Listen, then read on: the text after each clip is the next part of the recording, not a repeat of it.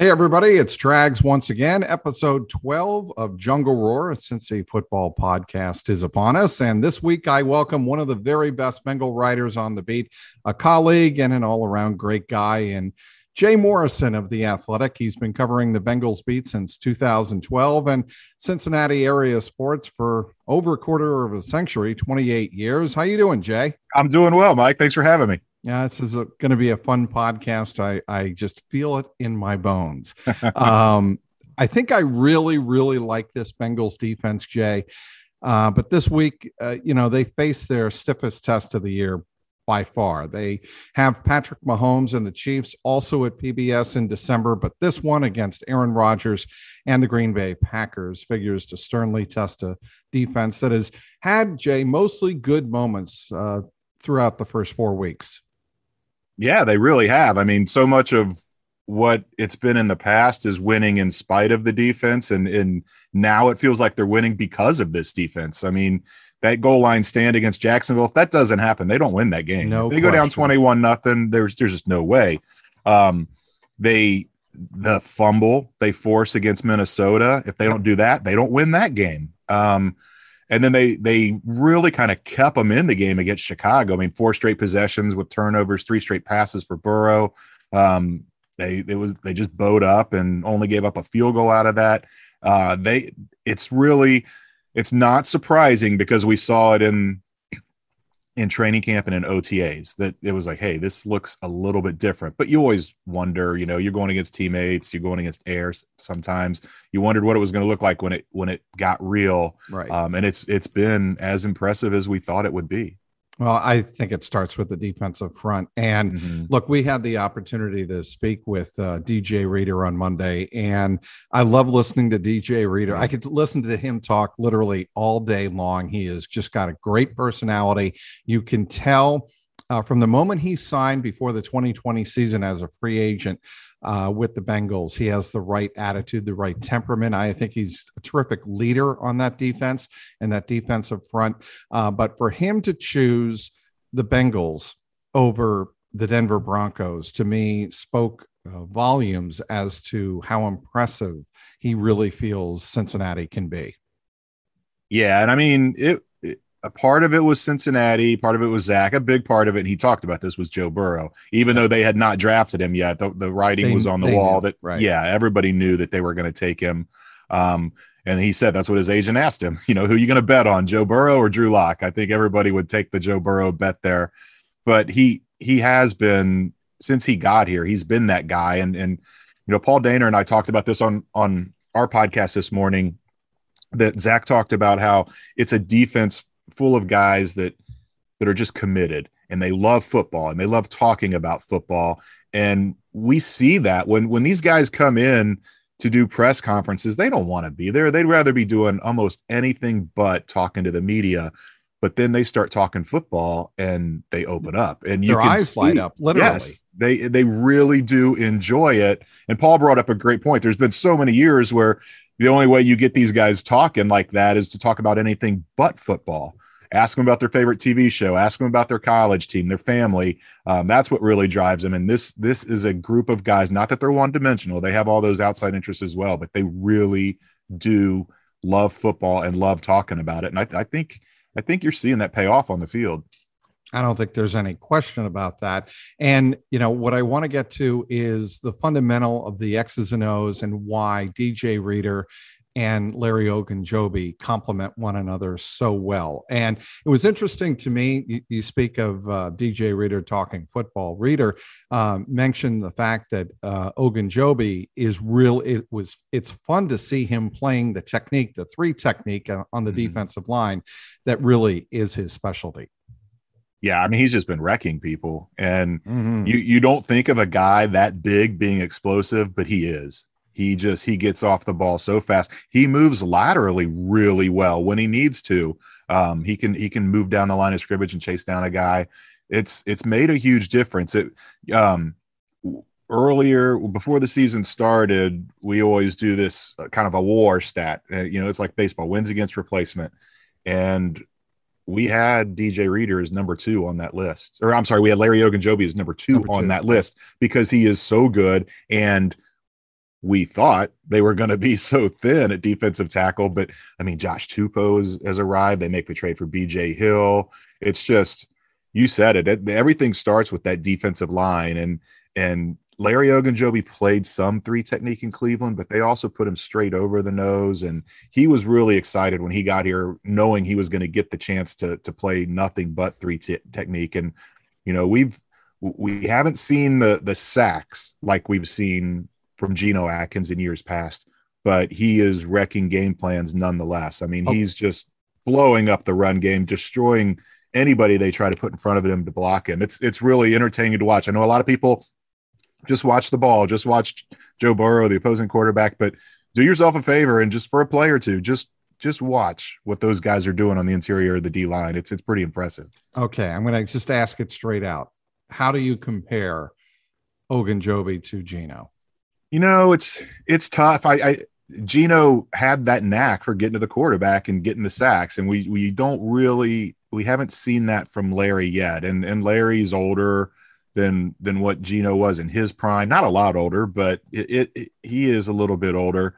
The other thing is, you know, Larry has DJ Reader to play off of, and a lot of times Geno didn't have that. It was Geno and then whoever they had next to him, and yeah, they have quality ends, but they never. I don't know that they've ever had this good of tackles side by side on the interior of that D line, and it's like DJ Reader said yesterday. It's they all watch each other hunt. They're not all going to get to the quarterback on the same play, but one of them is, and they're all happy to see it. And I mean, 6 defensive linemen already have sacks, and we're only 4 games into the season. They only had 17 sacks all of last year. They've already got 11, and 6 different guys on that D line plus Logan Wilson have one. It's been really spread out and been really effective and efficient what they're doing defensively. I also think it was interesting that DJ Reader told us that everybody is on the scoreboard now. The board, as they called it. There is a scoreboard.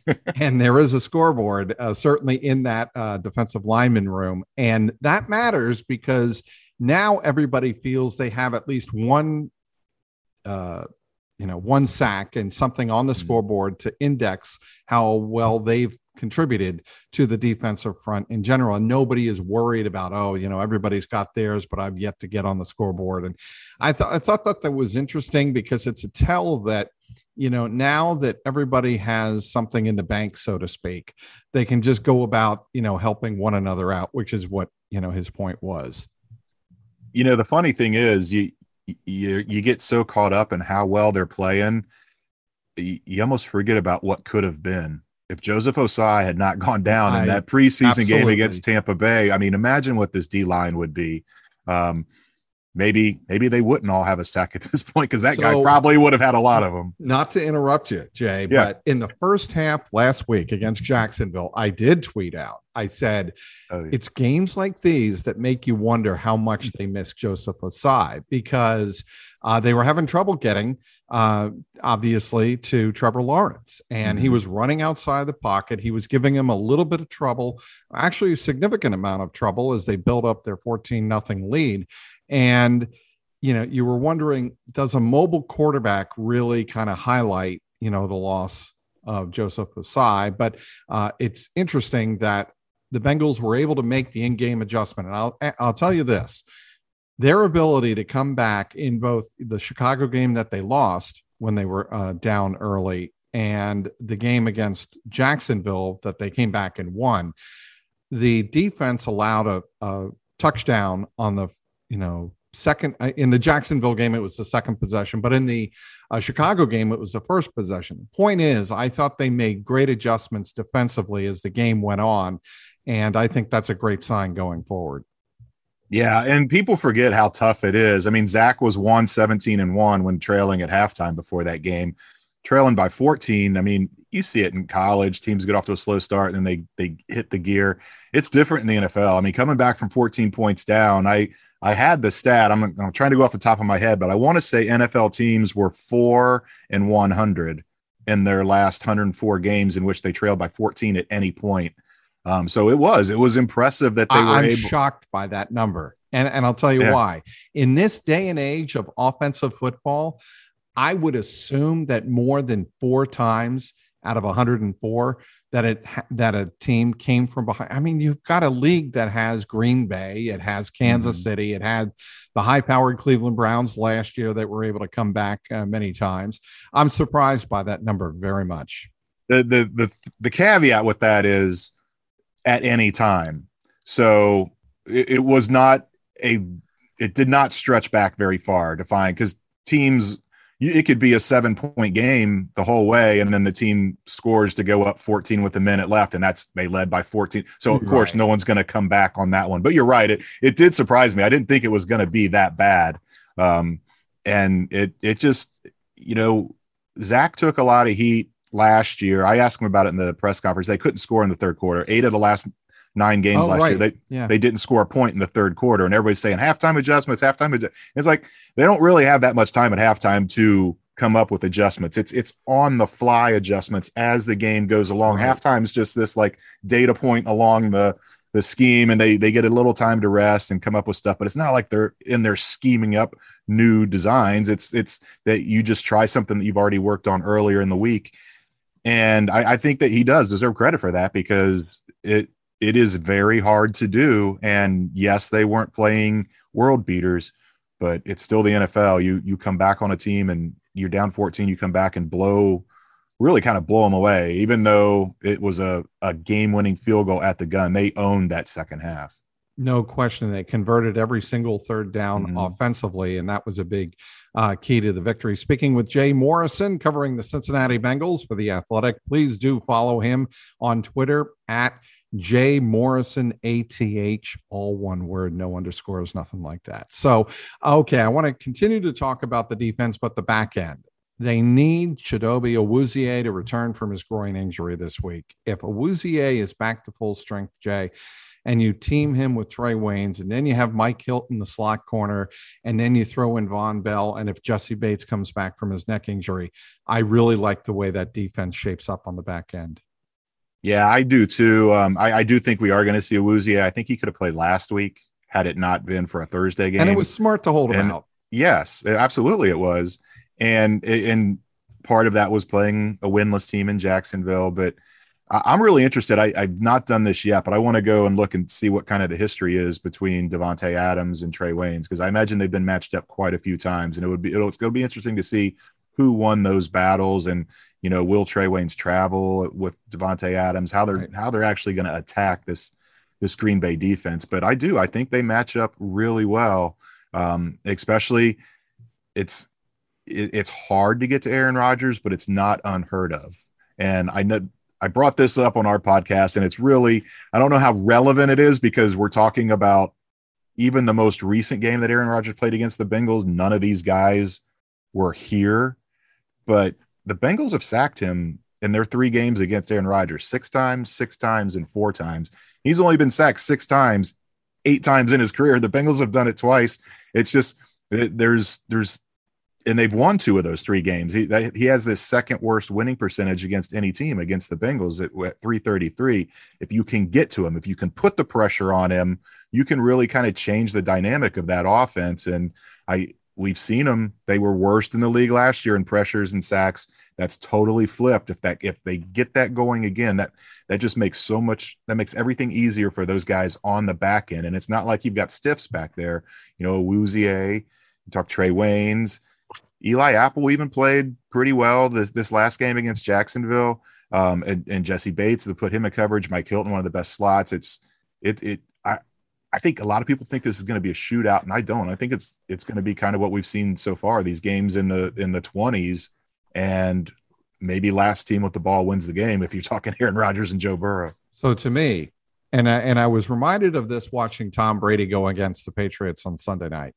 The best way to get to a veteran quarterback, obviously, you have to pre-snap disguise, right? I mean, I think that goes without saying, and Lou Anarumo deserves so much credit for how he has transformed not only this defense, but his approach, his style. Yes, he has better weapons. Yes, he has more talent and whatnot, and more versatility in his defensive unit.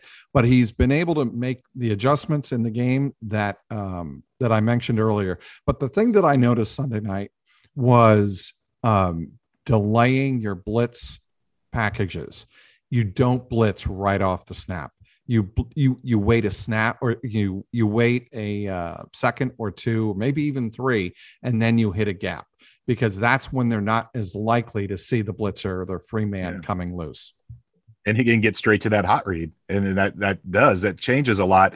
And I don't know that they'll do that with Mike Hilton, but you saw in that Pittsburgh game, they did that where they dropped Sam Hubbard back to a middle linebacker spot, and then he came on kind of a delayed blitz. And I can't remember now if it was he got to Ben. I don't remember if it was a sack or if it's the one he hit him and Logan Wilson intercepted it, but it was a huge play. And it was like, wow, we haven't really seen that. We've seen Sam drop in coverage. We've seen Trey Hendrickson drop in coverage, but drop to a middle linebacker spot and then on a delayed blitz, that's what you have to do. Exactly. Yeah. And that's a veteran quarterback. Ben has seen it all, and they got to him. They fooled him on that. And I think they can do more of that against Aaron. Yeah. I think it's going to be a fascinating matchup. I think everybody remembers the last time Aaron Rodgers was in Cincinnati. It was all Green Bay for 3 quarters. And then of course the comeback from 30-14 down to 34-30 victory for the Bengals in what arguably was one of Andy Dalton's greatest games, along with the comeback against Seattle. Would you agree with that, those 2 games? Yeah, it was actually, if I remember right, that game, the Bengals jumped out 14-0 in that game, and then Green Bay scored 30 unanswered, and then, or maybe it wasn't that many, but Green Bay had that game in hand. Completely. And then the fumble going for it on 4th down, and the ball pops into Terrence Newman's hands, and he takes it 60-some yards for the touchdown. It was a crazy game, and that was a season. You saw the clip in the Sunday night game, or not in the Sunday afternoon game, when Aaron Rodgers, like Tomlin called the timeout because he knew Aaron Rodgers was going to get him, and they kind of exchanged smirks. And Mike Zimmer talked in that game about how Aaron Rodgers did that to him. He kind of like looked over at him and gave him the head nod, like an appreciative, yeah, you got me there kind of thing. And then that was week 3. And I believe it was 2 or 3 weeks later, they snapped Tom Brady's consecutive games with a touchdown pass streak. So those were fun defenses to watch. Everybody talks about Andy and AJ and those offenses, but those defenses under Mike Zimmer were a lot of fun. And they're nowhere near getting back to that yet, but they're moving in the right direction. All right, we're talking with Jay Morrison of The Athletic, doing a great job covering the Cincinnati Bengals since 2012. Follow him on Twitter at @JMorrisonATH, all one word. Let's talk about the offense. And Joe Burrow, of all of the things that have been said about number 9, I think the most impressive trait that you can point to in the second-year quarterback is his leadership and his ability to see things on the field and be his own offensive coordinator at the line of scrimmage. And yes, the play to CJ Uzomah on the second down and long hot read really, to me, totally highlights his ability to really have the game under control in a pressure situation. Yeah, I mean, he's got a photographic memory, and he sees things that, maybe another quarterback, it would be the year 3, year 4 that they're like, okay, I've seen this a few times. I know what's coming here. And he sees it once and he goes right back to it. He did that. I can't remember the specifics, but there was a game where the Browns kind of got him in week 2 last year. And then they come to Cincinnati in week 7 and he sees the corner drift that way. And he just gives a nod to the receiver and they beat the Browns because he remembered that slight little lean. He knew what was coming, and they beat him. And the coaches, Paul Dehner did a story last year where he asked all the coaches what their favorite plays from Joe Burrow were through the first half of the season, and they all brought that one up because it's just remarkable the way that he can do that. And there's so much to like about him. But I mean, if you talk about that memory, that to, like you said, to be your own offensive coordinator, that's very difficult to do. We talk about it from a layperson's perspective, but to be on the field with the speed of the game and the rush, and to see what you go back and watch that play to Uzomah, and everybody looks at the end result and the catch he made, and look at the face of the hands in the face of Joe Burrow. There were at least 4 hands in his face as he was making that pass. And you're going to get hit. we've seen him do that. I think one of his touchdown passes earlier this year, I think it was in that Minnesota game. He stood in there and got the pass off. He knows he's going to get hit. He has that toughness about him. He gets to that play knowing that he's going to take a shot, but he says, I'm going to make the throw. I'm going to make you pay. You're going to make me hurt. I'm going to make you pay. And he's just got that moxie about him, and that's no surprise. Everybody saw it at LSU. Yeah. It's one of the things they loved about him in the draft. But then you see it up close and personal, and you see all these little details that make it up, and it's been a treat to watch. It really has. And that pass that you mentioned to T. Higgins in the Minnesota game, the first touchdown of the game, I believe. Yeah, he literally landed horizontal on the ground, and they crushed him right into the turf, and he got right back up. And to me, that's what you look for. When a guy gets hit like that, does he bounce right back up, and does he join in the celebration? He did. And, that's what I think, that's the toughness that Joe Burrow has shown from day one with the Bengals. And there's a lot to look forward to.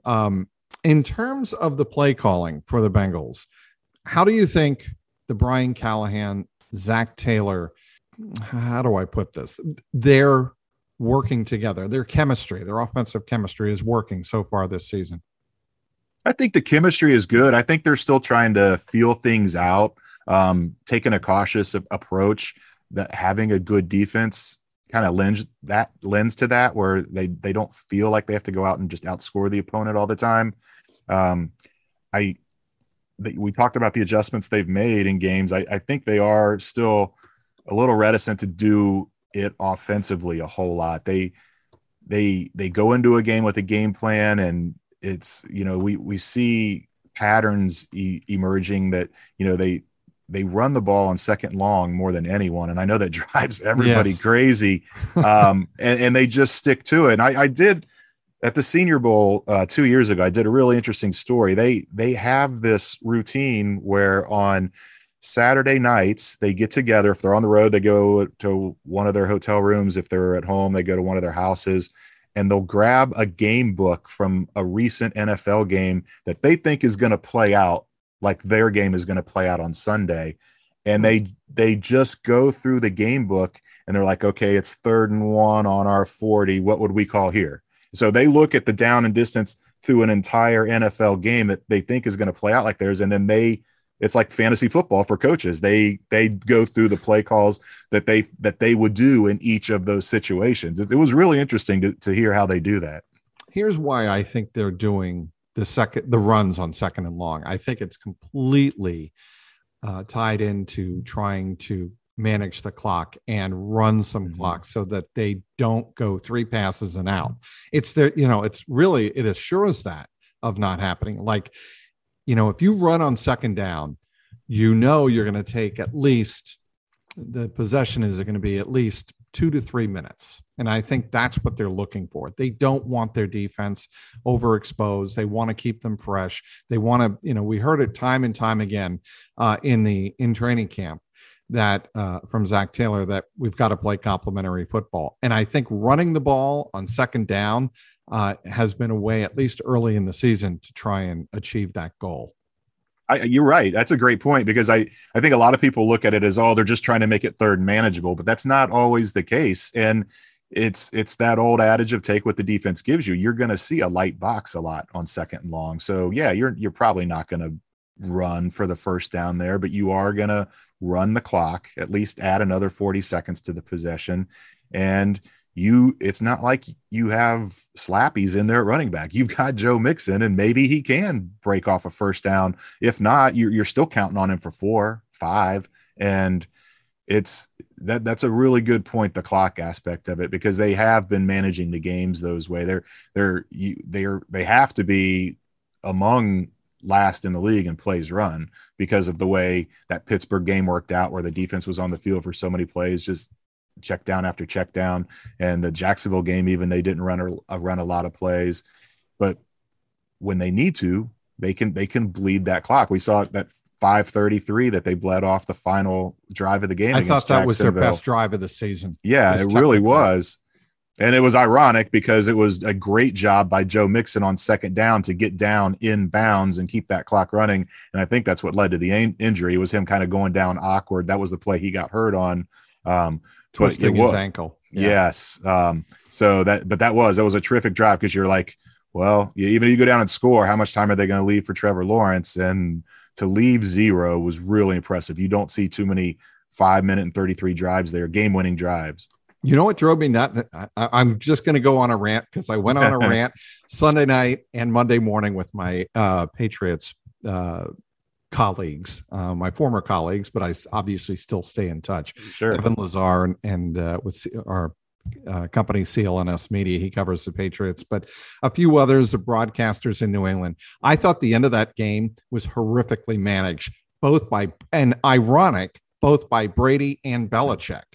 Brady, because those 2 passes to Antonio Brown, as much as Bengal fans want to see the Bengals pass the ball on second down, in that situation, when you're running down the clock, end of the game on the road, the last thing you want is 2 incompletions. And they wound up settling for a Ryan Suckup 48-yard field goal that narrowly edged through the uprights and gave Tampa Bay the eventual game-winning field goal. But that was not a high percentage field goal in the driving rain at Gillette Stadium.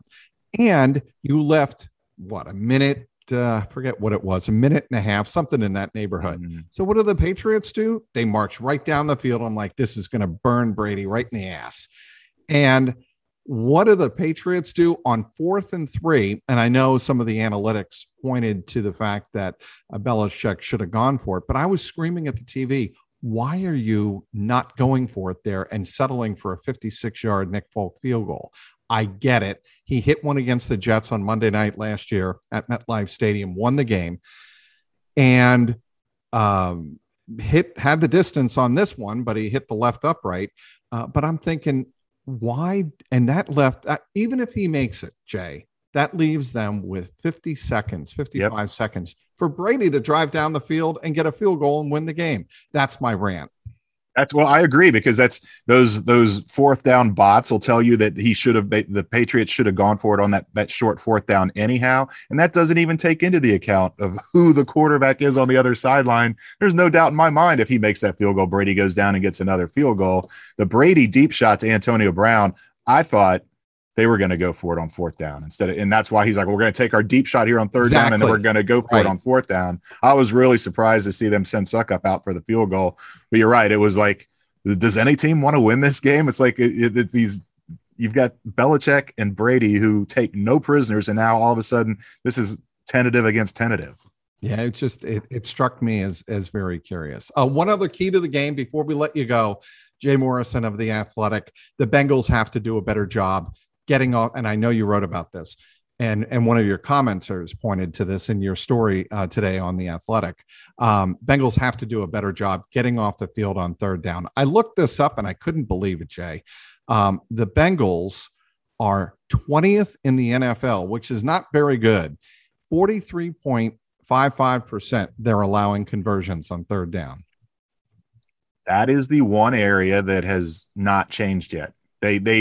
There's been a big struggle year after year after. It predates Lou, it predates Zach, Marvin's, last couple, ever since that playoff run in 2015.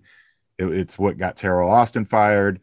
I don't know. I don't know what the answer is there, because it's not like that's a key stat too. It is no random stat, and it's not like they're 3rd and 2s, 3rd and 3s. They give up a lot of 3rd and longs. And those are really killers when you should get off. You can almost kind of tip your hat to the other team if they convert on 3rd and 4. You let them convert on 3rd and 10, 3rd and 12.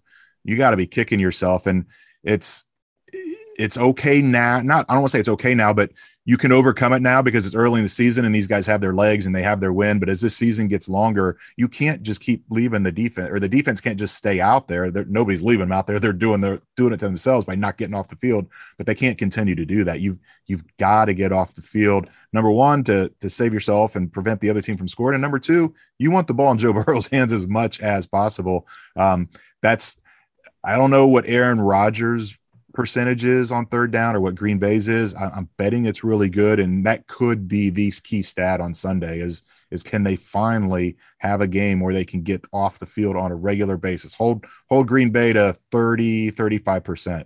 that might be all it takes. That is Jay Morrison. Read his story on The Athletic today, Tuesday, October 5th. Bengals defense preps for the biggest test yet against Aaron Rodgers and the Packers. It's, as always, a great piece of work from one Jay Morrison. Jay, thanks so much for joining us. Thanks for having me. I enjoyed it. All right. Want to thank everybody for listening and downloading this episode of the JungleRoar podcast. You can download everywhere you listen to your favorite podcasts like Apple, Stitcher, and Spotify. Also want to thank our great guest, Jay Morrison. Follow him on Twitter at JMorrisonATH. For Jay Morrison, I'm Mike Petralia, and this has been the JungleRoar podcast.